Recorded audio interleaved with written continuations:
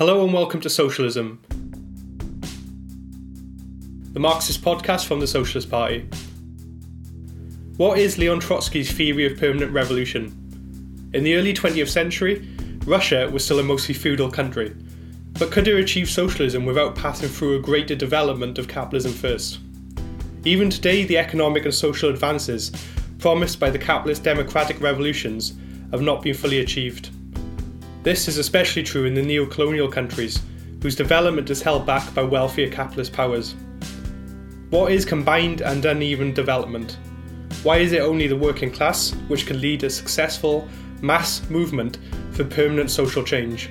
And why does the revolution have to be international? This episode of Socialism looks at how history moves forward, Trotsky's theory of permanent revolution.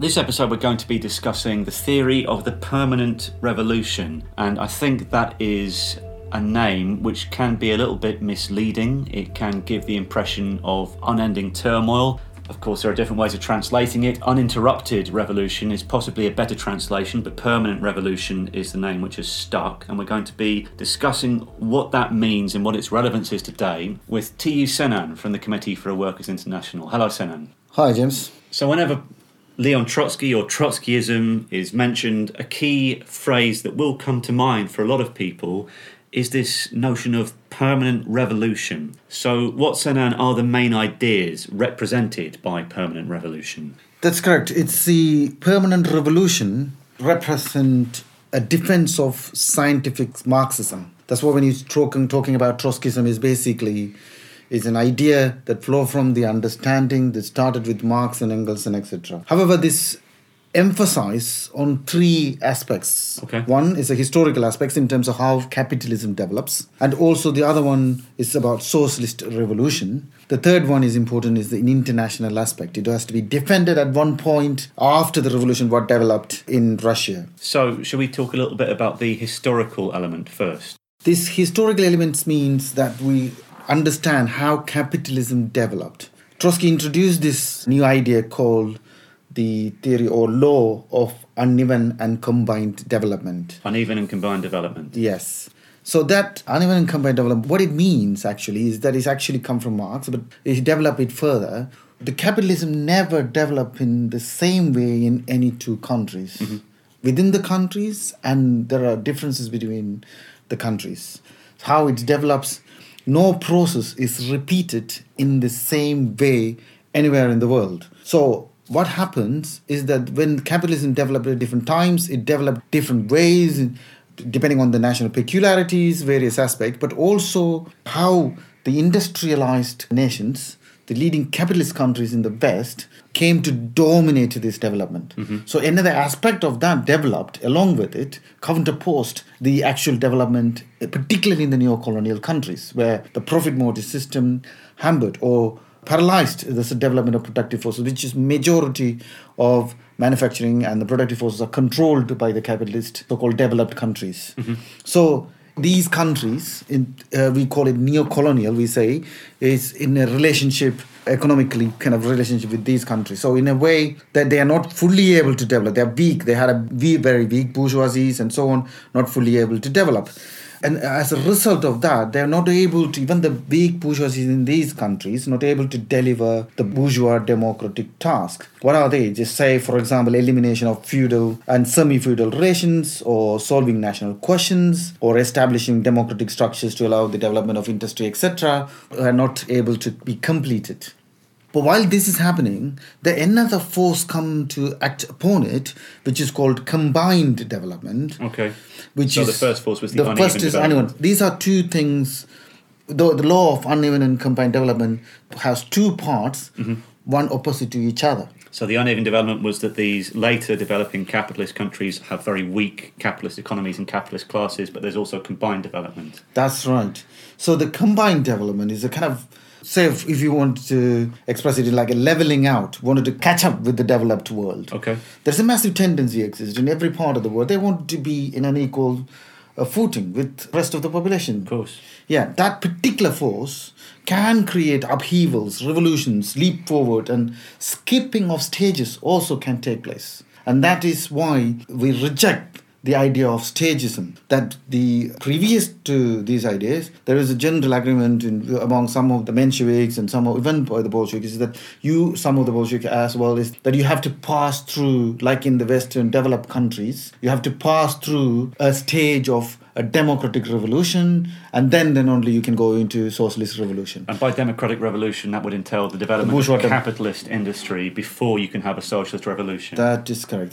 With that idea, they kind of handed over power to the bourgeoisie in number of... That's the kind of argument. But Trotsky rejected it and then used correct Marxist approach to explain, and then came to be this particular law and the explanations in terms of how capitalism develops. So the combined development recognises that because the technologies and relations already exist elsewhere in the world, countries which are looking to develop further can actually have big elements of the most modern forms of technology and industrial relations alongside the most backward forms, because at the same time as introducing those, they're held back. So that's the two sides at once, combined and uneven. Is that right? That is correct. So you can have the mix of things, how it's developed, but different to different countries, of course. So you can have the very advanced development, at the same time it's a feudal aspect to it, and etc., etc. But the force of combined, it's not about equal as in like a literary equal to catching up with the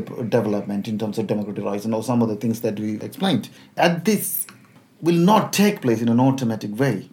So because it's prevented by those who control the productive forces, who have advanced technologies, etc., they would act to create more profit and then to control all the resources. And that's how the world is at the moment. So the more advanced capitalist countries are responsible for holding back capitalist development in the neo-colonial countries. That is correct. Therefore. So they act as a barrier of the development in neo-colonial countries. Okay, through their super exploitation of the economies of those countries. So that's the historical element. In short, yes. The main component is this two-part law of uneven and combined development, which means that you can never have a completely equal footing for capitalism between different nations, and also that it is possible in revolutionary explosions to actually skip historical stages rather than going through a kind of stable flourishing of capitalism in these backwards countries, because they couldn't achieve that anyway. They can skip over that. That is correct, yes. So that leads us on to the second element then, which is the question of socialist revolution in these countries. Right. This is also important because it was straightforward at the time of the Marx and Engels period, but then it became kind of twisted and misunderstood. What is the socialist revolution is very important. We have to understand how socialist revolution develop. It would not develop as just one act or just developing in one country alone will change everything and etc., etc. But the socialist revolution is rather linked to continuous changes that is needed to bring the productive forces into the control of the workers' management, and that the control should be dominant control in the world. Not just within one country is not enough. So in terms of establishing the socialist production as a planetary production with the plan for the planet and bringing together, etc., etc., that is kind of Karl Marx pointed out, and then Trotsky has to defend that particular position in relation to this, what is the socialist revolution. Particularly because after the revolution, the development of Stalinism, as you know, in Russia, where they started to argue socialism in one country, you can somehow achieve the socialist mode of production in one country, and that's enough. So we're about to come on to the international aspect. Why is the question of the socialist revolution a distinct point in the theory? That is important. I already mentioned a little international aspect when I was explaining socialist revolution, because we cannot separate these two things. That's the key point. Okay. The socialist revolution can develop, like Lenin explained, at the weakest link for the capitalism anywhere. It doesn't mean that it has to develop in the Western world. It can develop in a neo-colonial countries or even poorer country, etc., etc. But it will have to grow over. The revolution has to become international. And of course, the productive forces particularly also have to spread to the Western countries, where most industrialized countries, etc., etc., for the establishment of socialist production internationally and for the workers to really control the resources of the world. That is the key understanding which brought in by Trotsky, by this kind of, I classify in order to explain the international aspect. So it is the idea now that the capitalism brought, it is global, basically, whether it's like divided along the nation state, etc. Yeah. But there is no global planning. No. So the Marxism was not arguing that society should go backward rather than forward. Sure. So which means that the productive forces can be brought under the control of the workers and then plan can be implemented. So the socialist aspect should not be limited to one city or a country or etc. Cannot be limited. If that's the case, if it is not spreading, the international various forces, internal and outside, will come to act upon it in order to defeat it. So I think that is the key aspect for Marxist or revolutionary forces taking power in any particular place or so on. Then it becomes immediately important for them to spread the revolution, not just in the nearby countries, but also to the advanced countries in the West and so on. So, beginning with this idea of uneven and combined and uneven development, which says that it's impossible for the poorer or later developing countries to ever reach full parity with the advanced capitalist countries, but also, therefore, that if they're going to move forward, they not only can, but have to skip over what might be seen as a stage of historical development, that kind of stable democratic capitalism, so-called, which you see in the advanced countries, that therefore it is the working class which has to lead the revolution in those countries. And furthermore, that revolution cannot be limited to a particular country. It has to spread internationally. Is that right? Yeah, that is correct, but also wanted to kind of explain a little bit the role of working class. It's skipping in the sense that, of course, in terms of you don't have to hand over power to the bourgeoisie. It doesn't mean that the democratic task can skip these democratic tasks. It will have to be. But what Trotsky explained is that the burden of that falls in the shoulders of the workers themselves. So when they're taking power, socialists, once the revolutionary process takes place and workers took power, not much changes. Work only starts then. Basically, just start implementing various reforms, the land reforms, like I mentioned earlier, in terms of solving the national questions in various aspects, in terms of getting rid of the feudal elements, etc., and trying to implement the planned economy. The process starts. But the task in itself can be done only by a working class. The bourgeoisies in these countries in particular, in the neo-colonial countries, are so weak to deliver their own revolution or their own demands, the democratic demands. That is the key point. So that if the working class doing that, they cannot stop there. That's the problem. Because so they are the in working class control. makes a revolution. That is right. It can't just hand power it will grow over over to to this weak capitalist socialist class. That's right. Yeah. They have the power. Why should they just do the bourgeois job and then hand the power back? And then return to being exploited. That is right. That it will grow over to the socialist revolution. Okay.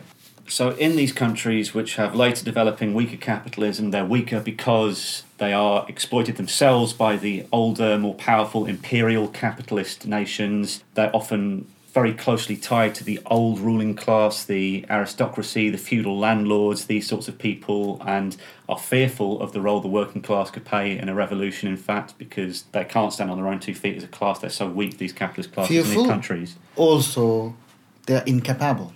Incapable. Because the thing is that, for example, if they have to develop, let's say, for example, a particular important productive forces is developing, that will come to be dominated by the West. They were not going to just watch and see or let them develop. Look, see you did the discussions and the fight going on in relation to the 5G, the latest technology development, etc. So the dominant forces will want to control any development for themselves to make more profit. When you're in a weaker position, you have no way of competing with these forces. Sure. So automatically hammer the development. When you're competing with them on a capitalist basis, the only way is to break out of the market system. Yeah, that's the thing. Break out and workers taking power, withstand this pressure of the capital and then force the development and spread the revolution. Yeah, okay. So you also talked about the socialist revolution, therefore having to complete the bourgeois democratic task, the task of the capitalist revolution. And you talked about the land question, so that means under feudalism, of course, peasants were tied to the land and they were controlled very closely by feudal landlords. And one of the things that capitalist revolutions did in a lot of cases was divide up the land between the peasants to work for themselves, freed them up also so they could become employees in industry, in the towns. These are things which haven't happened in a lot of cases even today in some of these later developing neo-colonial countries. But those were things which were sorted out by the capitalist revolutions 200 years ago in the more advanced countries. But in order to sort out those problems, it requires the workers to take power and start to address them. Yeah. But then also, like you say, the national question, that oppressed nationalities having the right to determine their own destinies, having their own states if necessary, the right to democratic involvement. All of these things which came with the capitalist revolution 2 or 3 centuries ago can only be carried out by the workers, but they'll be doing that at the same time as carrying out the next stage of historical development, planning the economy, bringing industry out of private capitalists' hands into public ownership, and so on. And so the revolution itself will be an example of combined and uneven development, of actually finishing all those tasks all at once. That's right. It's not one act. It will go forward, go backward. There is no like a straight line. History never travels in straight line, and the nature is much more complex. The Karl Marx, Engels, Lenin, Trotsky were dialecticians, basically, historical materialism, along with ideas of dialectics, and they looked at nature, how things develop in much more deeper way than crude Marxist. So it is very important point you mentioned, James, there, is that process starts once the workers take power. Then they will have so much different tasks to complete, etc., and then grow. And the question of peasantry is also important, because the peasant themselves, because of the kind of economic link they have, and the heterogeneous character of the peasantry, which means the poor farmers, the rich, the feudal lords, and etc., various things, that exist in the peasant, when we say just peasantry, because of that, they are incapable of their own organization, because it will be pulled in various different directions, but also they can play a different role at a different historical period of time. But that's one of the things that analyzed important contribution by Trotsky, is to understand the role of peasantry and the importance of winning the poor peasants. It's in their interest to go for a socialist revolution, where the task of the land reform and allowing the peasant to have their own land to develop, etc., will be carried through the leadership of the working class. Together with the peasantry, they can carry through the revolution, but with the leadership of the working class needed in order to even carry through that. Because the working class has enormous concentrated economic power because of its role in mass production, but also is able to develop a collective consciousness, because rather than operating on the basis of individual small farmers or families of farmers, it's masses of people all collected in one place, closely working together, cramped living conditions unfortunately often as well, but these engender a collective consciousness in the working class, whereas peasant producers will tend to be more disparate and more atomised, is a term which is used, will tend to think of themselves as individuals in competition, so it's difficult to bring them together behind one banner without a class like the working class leading the way. Is that right? That is correct, yes. So you've talked a little bit about the peasantry there. In a country like Britain or the United States, for example, there isn't a peasantry in the modern day. There is still a peasantry or some modern working form farmers of it. and stuff. Yeah, there are working farmers, but it's not on the same basis, not on the feudal basis. There are still countries in the world today which have a peasantry or something like it, but certainly in Russia in 1905 and in 1917 there very much was still a peasantry. So this was the situation where the working class was a minority, in fact, in Russia, where Trotsky was analysing the situation and developing his ideas. So how was it that this idea of the permanent revolution originated and developed? The origin of the permanent revolution is an interesting question. It's not with Trotsky, like a lot of people think. It's actually with Karl Marx. Why Karl Marx come to this idea is also an interesting question. It's not in his capital or scientific understanding or in the kind of scientific analysis of the capitalist society, etc. Of course, it's flow from that understanding, but also in terms of organizing the socialist revolution, he stumbled upon a difficulty, a strategic difficulty opened up. First of all, trying to explain these things to the working class in the scientific approach, but also applying these ideas in order to build the workers' position in a stronger way. So what that means, in the initial stage of the building of the First International, then he got stuck because he was analysing what's developed in France with the Commune, the French Revolution, etc., then trying to apply that immediately. And then Engels and Marx were leading the debate and discussion at the time and kind of stuck, basically, explaining to the leadership at the time. Because they pointed out that at one point, the bourgeois bribing the workers, trying to ally, to get them behind the petit bourgeois and the bourgeois elements, etc. Then they argued vigorously against it. In the words of Marx, the independence of the workers must be restored.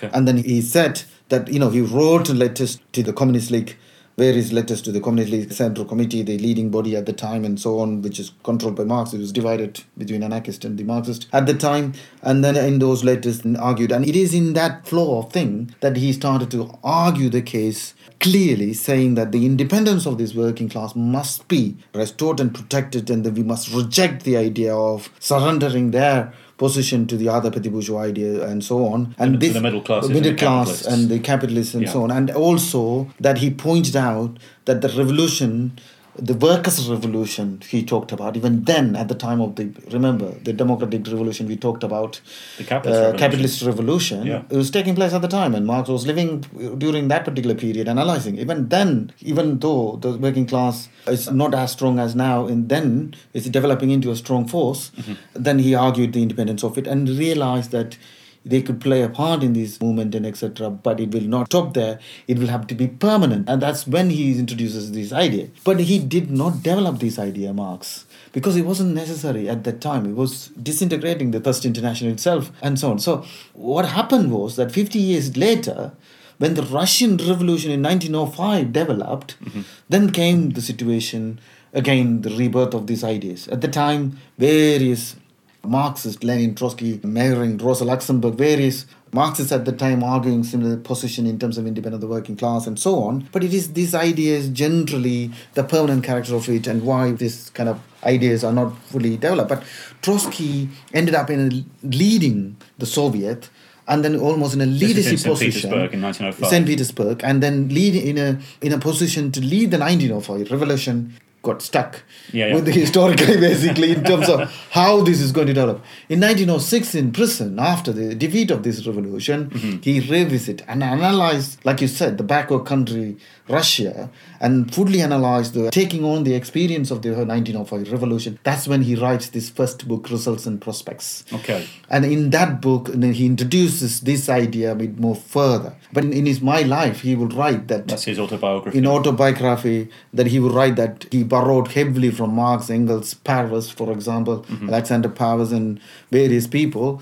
But even then, he wasn't fully developed this, not fully developing all these ideas, but introducing these ideas. And then he has to fight against the conventional classical view existed widespread among the left at the time, that the Russia also have to go through the bourgeois democratic revolution, which means the capitalism has to be established in Russia after overthrowing the Tsar, the feudal king, and then workers can fight for socialist revolution. He has to fight against that. Because the Mensheviks, for example, effectively had the position that the workers would help the capitalists into power and then take up a situation as a kind of parliamentary opposition until some unknown future date when capitalist industry was sufficiently advanced for the workers to take power on their own terms. But as you've indicated at the beginning, introducing the ideas, having created a situation where the workers can take power, why would you give power to the capitalists? It doesn't seem to make any sense to do that. I think it's also worth mentioning as well that one of the things which is often said by Marx's detractors was that he didn't predict the Russian Revolution. In fact, some go further. They say he didn't think it was possible for the revolution to begin in Russia, the socialist revolution. By the way, if he had thought that, you could forgive him for that, because, of course, he was writing at a distance of many decades before it actually took place. He's not a god, he's not some kind of oracle with a crystal ball. But it's not true, is it? Because, in fact, in the last foreword that he wrote to the Communist Manifesto before he died, he does say it's possible that the European Revolution could break out in Russia first. He didn't go on to exactly what sort of revolution that would be, whether it would be a socialist revolution, but he expected it to ignite revolution in the capitalist countries, which would have to therefore be a workers' revolution, and for that process to rebound back into Russia. And in effect, isn't that the permanent revolution? That is correct, and it's ludicrous that certain arguments put forward by some, like you mentioned, in various different attacks against Trotsky, and they have been trying to kill his ideas ever since they killed him, but they're not successful because these ideas are not abstract or something that come from one man's mind, rather rooted in conditions. That's why we're going through this historical and explaining what is what. He himself did not come through these ideas himself. He's gone through the experience of 1905 revolution. He is forced to kind of develop out of these conditions, and in terms of, like what he said, then that's when he analyzing the difference between the American working class, the Russian working class, the concentrated form, etc., coming to the understanding how the workers themselves, 1905 revolution started with a strike in terms of workers themselves demanding, going forward, and then understanding, and then going back into reading Marx in terms of analyzing society, and then applying back again, coming to these ideas. That's why these ideas cannot be killed. This was borne out in the revolution of 1917.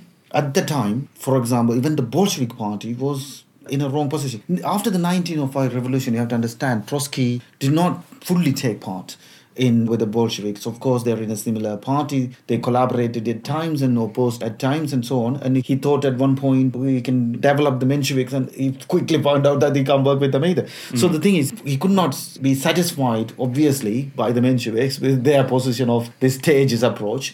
But at the same time, the Bolshevik also had a wrong formula, which Trotsky opposed, which is the dictatorship of the proletariat and the peasantry. This is kind of algebraic formula, he would say, is that it doesn't really deal with the character of the peasantry, who is in control, what is the things, etc., and so on. Because after all, in 1905, it was the peasant regiments that were used to crush the workers' revolution, wasn't it? That is correct. Like in the French Revolution and so on. So the thing is, and that's why Lenin was very careful in terms of dealing with peasantry as well. This is an interesting discussion that would be for another time. But, but having said this, when the February Revolution developed in Russia in 1917, and then it was clear, for particularly the Bolshevik leadership, particularly the Lenin, that what's happening. The workers are coming into the fore and so on and so forth. Then, of course, Lenin, being a superb Marxist, studied Marx in very detail, that he changed his position. And then that came in April when he arrived. On the second day itself, he presented a thesis, not just to the Bolsheviks, but also to the Menshevik leaders and into the Soviets and so on and so forth, in April thesis. That had a shock effect. Why? That is not the position of the Bolshevik up until then. Because what the April thesis said was that the workers would have to take power. The thesis, ultimate, it is basically a permanent revolution. Okay. It is the idea that the workers, it is who is in control, they have to take power and so on, and then they have to lead it, and this revolution has to grow over into the socialist revolution. When he proposed this idea, it came as a shock even for the Bolsheviks, and a lot of Central Committee members, including Stalin, had a different position at the time and then disagreed. 1 month later, Trotsky arrived in Petrograd, and then he immediately kind of went into the Soviet and started working, and then immediately a few days within it, they formed this coalition government, the Social Revolutionary, then the Mensheviks, and they opposed it, and then started to kind of argue for the independence of the working class. And he realized the position of Lenin is being taken, immediately formed a bloc with them. Of course, eventually joined the Bolshevik Party and became a Central Committee member, led the revolution in 1917 October on the basis of these ideas. It was vital. It is the ideas of the permanent revolution concluded that particular revolution into workers taking power. The workers took power in 1917. The theory of the permanent revolution, which began with Marx, passed through Trotsky, was accepted by Lenin, was vindicated, therefore. But can you explain briefly why it was then that after the revolution, huge slanders were heaped against that theory? And in fact, Stalin came up with a different theory, didn't he? Socialism in one country, and even reintroduced the stages theory, which you've explained was an incorrect conception, mainly adopted by the Menshevik. That's right. Without going too much into detail, because Trotsky dedicated lots of writing in terms of explaining the development of bureaucracy in Russia and how the revolution was betrayed, etc. But it is the kind of old Bolshevik ideas in a way that come back. So basically, they've gone back into this position, particularly the Stalin trying to protect the revolution within Russia. At one point, Lenin floated the idea that for them, the crucial aspect, they expected the revolution will develop in Germany.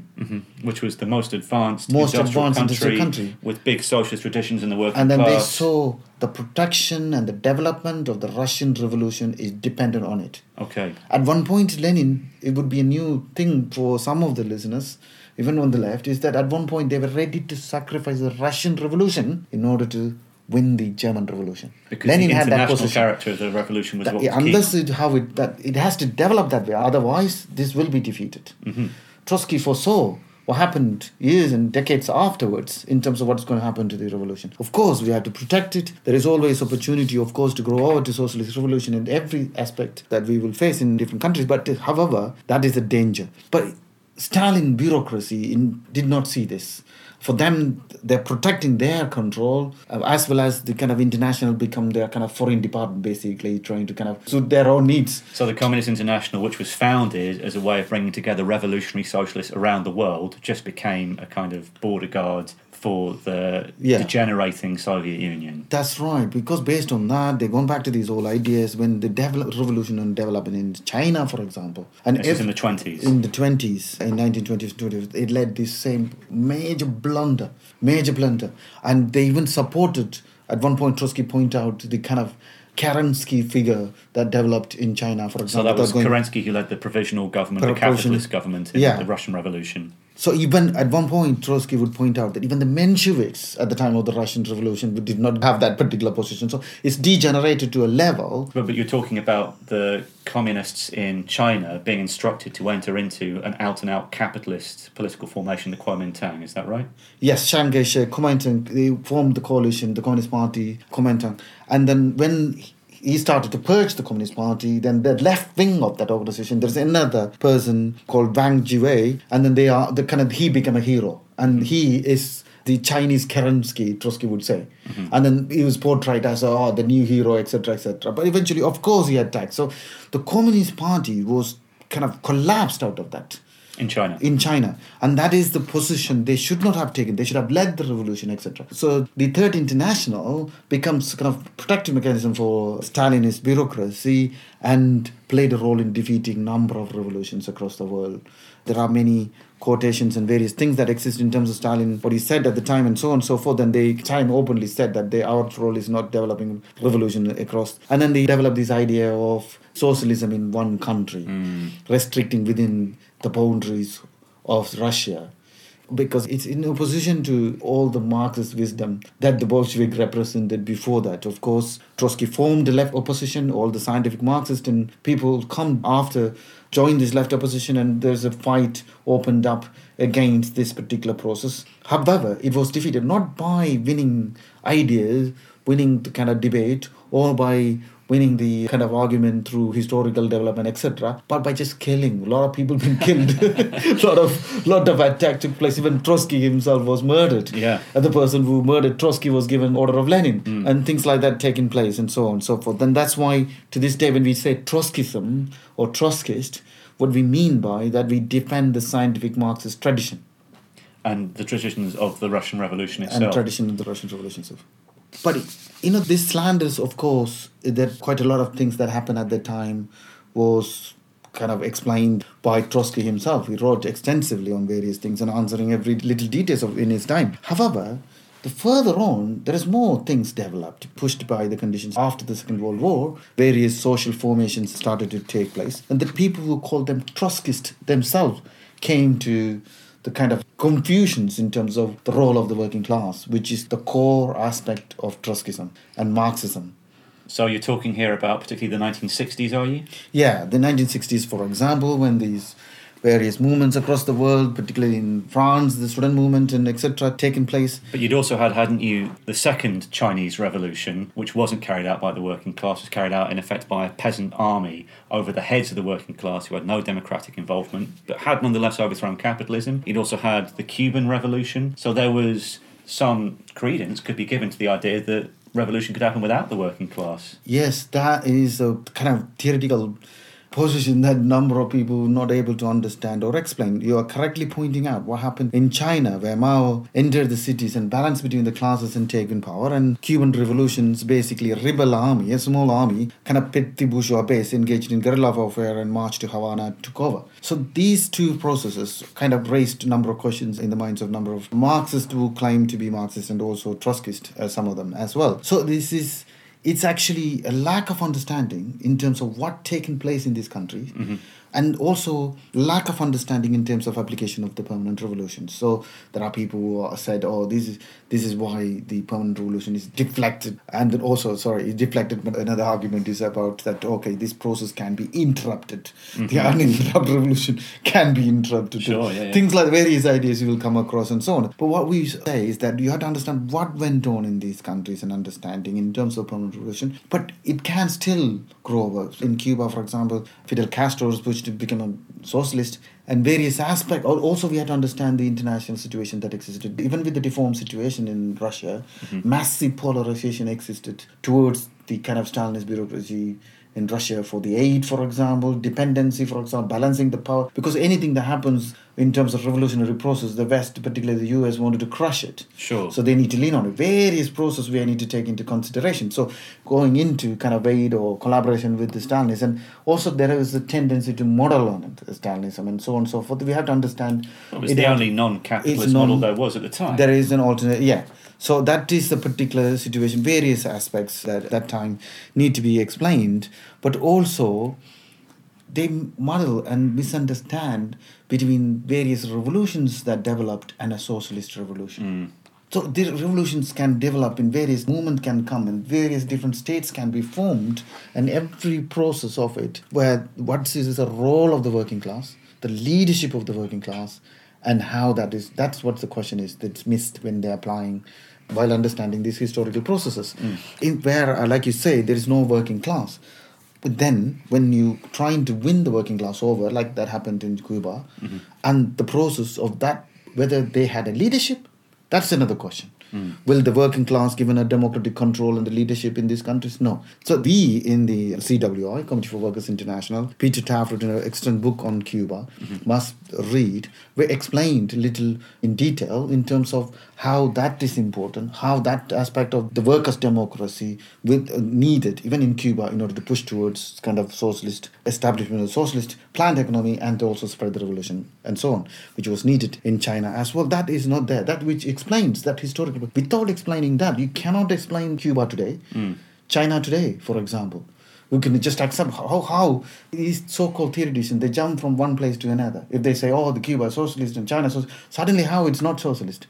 Explain that. Yeah. So we are the consistent Marxists explaining these processes in details and application clearly with the Trotsky's ideas and so on. So the fact that China, Cuba, some other countries were able to actually advance society in those countries despite all the political horrors and bureaucratic deformations in their revolutionary processes, if you can call them revolutions in some cases, the fact that they were able to do that in itself is a vindication of combined and uneven development, and the fact that the capitalists are not able to take the situation forward. They were able to carry out partly some of the tasks of advancing those societies down the path of history by overcoming capitalism and landlordism in that way. But at the same time, clearly, they haven't completed all the tasks of either the capitalist or the socialist revolutions. They're not genuine workers' democracies. They haven't spread the revolution internationally. And in some cases, like China, they started to go back along the roads in a regressive direction towards capitalism. And so that is also a vindication of the theory of permanent revolution, because they took power without the working class. So from both angles, is it safe to say that these problematic revolutions for some Trotskyists actually vindicate the theory of permanent revolution? Yes, it's a complicated, explained in terms of application and so on. And then we should discuss a bit more in details, probably another time. But the thing is, you're absolutely right. It's more the application of Trotskyism, basically, or Marxism, is that these countries won the support of the workers immediately, like in Cuba, for example, or in China, completed huge number of tasks. Particularly implementing one form or even in a deformed form, a planned economy is powerful. In a capitalist state, the element of socialist policies coming into the capitalist state can benefit the workers. Sure. So even in the capitalist Western countries where, say, for example, Corbyn coming into the socialist policy will massively benefit the workers. Sure. Even this, imagine a full socialist plan, how that would be with the democracy and etc. That's what we are talking about. It's not utopian. We can see there's elements in various aspects. So when you implement, when the masses taking power, defy the very powerful force of capitalism, a profit-mongering capitalism, and then give something to the workers and develop, of course, it's not only improve the working class condition, but improve in various production, various things, how the society is run, etc., etc. That's the result you see in some countries where taken this initiative or travelled in these directions. Although, of course, it has limits because of the bureaucracy not being able to... That is correct. It's not a fully finished product. That is the problem. Then what we argue as a Trotskyist is that that's only a start. It has to be uninterrupted. It has to be permanent. The task need to be completed. How it should be completed is that workers taking full control implementing democracy, completing not only these democratic tasks, but also bringing the production under their control, not just in that country, not just in that region, work towards change, controlling the resources for the whole of working class internationally. Well, this leads us on to our final question, which is, why is the permanent revolution important today? Clearly, like you've outlined, even in those countries which had deformed revolutions, the tasks were not completed, there's still stuff to do, but also there are still neo-colonial countries. How do these ideas apply to the socialist revolution in the 21st century? It is very important. Every revolutionary movement that develops, like we see, in the current crisis, we see multiple revolutions. You see in Belarus, we see in Lebanon right now. You see various movements taking place across the world. It was Trotskyists who argued this idea that the working class or the people or poor people in countries and so on and will develop, will move into actions, not just simultaneously at the same time, but it is a world event. And that we can see. There is no argument anybody can put forward against us on these things. This kind of the old idea of, we'll do it from here and then afterwards, the kind of stages, it's gone out of the window. It's objectively, actually historically defeated that idea. But having said that, when this revolution develops, comes to a point where in what direction it should develop, where it should go. Then the question of understanding the revolution and the developing a strategy become very important. That's where these ideas come into place. You take the example, not that long ago, in Nepal. In Nepal, the Maoists nearly took power. In the Kathmandu, the capital city, was surrounded in a 27-kilometer ring road by the people, just human chain. Really? And general strike took place. And the king was kind of thrown out. Yeah. The people who were in the kind of king's government just escaped to India. And then, of course, the Maoists, they literally had power. But what did they do?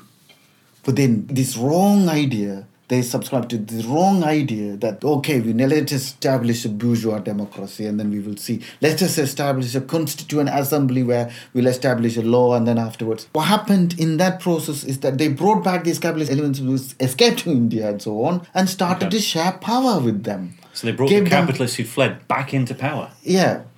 Back into power, gave them back what they didn't have, and not only that, they gave them time. This non-stop negotiation that took place in the Constituent Assembly gave them enough time to re-establish. Look what happened now. The Mao is gone. The new idea of Prachanda Path and everything, where is it now? So even at that time, some of the key leaders of Maoist realized there is a limitation here they are facing. They are for revolution. We are not criticizing them personally here. Sure. But they're stuck historically. Without this idea, they could not actually conclude the revolution. How it was cut across, how the counter-revolution developed, it is because they did not adapt the ideas of Trotskyism. And they stuck with it. They said the peaceful development of revolution seems to be dating out. Yeah, and at the same time, then they also said that Trotskyism has become more relevant than Stalinism to advance the cause of the proletariat.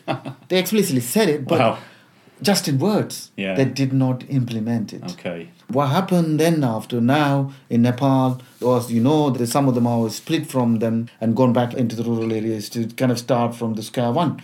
That's the thing. We do not want to start from we wanted to continue this struggle. We want to take the revolutionary process to the conclusion. It happened in Sudan, now in Lebanon.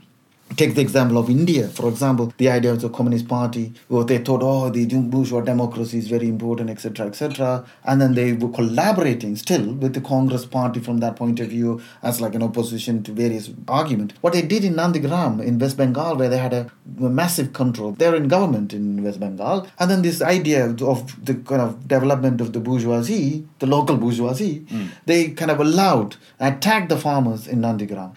That sealed the fate for them in that city, but also for the party throughout. Now they do not have a position in West Bengal. In number of cities they have controlled, and so on and so forth. So it is crucial when it comes to working class and poor masses coming to the street, trying to enter the history books, as Trotsky would put it, trying to win democratic rights, but also not just that, seal it forever, make it permanent. In order to do that, we need to change the society and take power. This is what we are dealing with. But this means working class taking control. These ideas that we discussed today plays an important, vital role that need to be adapted to every revolutionary process that develops right now internationally and so on and so forth. That's why even in the advanced capitalist countries, by the way, have not carried out every single task, even of the capitalist revolution. In Britain, for example, we have national liberation questions. In Scotland, in Northern Ireland, I mean, you know, you've also still got a monarch here. It's not the same function that it has under feudalism, of course, but there is no country on the planet where elements of the permanent revolution do not still apply today. That's correct. The bourgeois democratic revolution is not a complete thing. It's gone backward and forward and various things. Nothing stays still. There's no country there you can say the democratic revolution is fully complete. Sure. So this is a problem. What is being given to you can be taken away by the capitalist. It can go back. They can take away a lot of rights. The Tory party in Britain now abolishing the human rights, for example, and various democratic rights are lost for those in the US and many advanced industry countries as well. Like you still see the wage slavery in many countries and etc. etc. So it is important wherever it develops adaptation of these ideas, but in understanding what is the democratic rights, understanding how we win it, not just win it, preserve it, and then defend it and make it permanent. Understanding what it will take to have a better society and change from the capitalist society, but then not have an utopian idea that something automatically happen, rather have a clarity in terms of what's the role of the working class, why it is important of the role of the working class, the centrality of the working class and the leadership of the working class, not to kind of give in to these kind of shortcuts that we discussed earlier a little bit in terms of the 1960s, where the guerrillas, the peasant armies, seeing these students. these are the kind of can play a role and etc. etc. Yeah, sure. And the deviating to at this stage, of course, the working class is not dominant. It doesn't mean that you can solve this without the domination of the working class, the leadership of the working class. So our role is to fight for that. Of course we get involved. Even a small role of the working class is so vital, even to win small democratic demands and etc. That is important. So even in a smaller scale we will argue. But most importantly, we will argue for the leadership of the working class. Not only to deliver what we are demanding on a democratic rights, whether it's against racism or women's rights or anything, it is so vital, the role of the working class, but not stopping there, growing over with that leadership into winning more rights and changing the society to live in a world where everybody has their abilities and talents and everything used for the society, and then share out the wealth of the world for everybody. And that is a socialist planned economy we should achieve. And then we'll grow over, of course, into how that develops afterwards into communism and etc. etc. And then that will be sorted out for the future generation. For our generation is to rid of this nightmare of capitalism that we face right now, which you see in various countries, in the Boris Johnson era, Modi in India, Trump in US, and etc. etc. We no longer can accept tens of thousands of people dying by hunger, and lots of people died in this coronavirus crisis quite unnecessarily. And all these inequality that exists now is not acceptable. Those who think it's an unacceptable, something has to be happen, contact us. This is a determined group of people in the CWI with the clarity of ideas. We will fight, even if we are in a minority, for the role of the working class and the leadership of working class with a clear idea, not just to win whatever we can get now, but also to end this once and forever. So if you like what you've heard, then recommend us to your co-workers and friends, donate to help fund us, and if you agree, join the Socialists. Thank you very much, Sanan. Thank you, James. Thanks for having me. Socialism is produced by the Socialist Party, the England and Wales section of the Committee for Workers' International. Today we heard from T.U. Senan, speaking to James Ivans, and I'm Scott Jones. This episode was edited by Nick Hart. The CWI is holding an international online rally for the 80th anniversary of Trotsky's assassination, entitled Why Couldn't His Ideas Be Killed? It's on the 23rd of August, a Sunday, from 2 p.m. London time. You can register to attend at socialistworld.net. You can find further reading on this episode in the notes in your podcast app and at socialistparty.org.uk/podcast. And if you want to get in touch, email us at socialismpodcast@socialistparty.org.uk. Do you agree with the policies and actions the Socialist Party is fighting for? We need you. Send us your details at socialistparty.org.uk/join. And if you live outside England and Wales and want to join the fight for socialism in your country, then contact the Committee for Workers International by visiting socialistworld.net. Socialism the podcast has no wealthy backers. We rely on funding from the working class, which maintains our political independence. So help us take the fight to big business. You can make a regular donation or a one-off payment at socialistparty.org.uk/donate. Until next time, solidarity.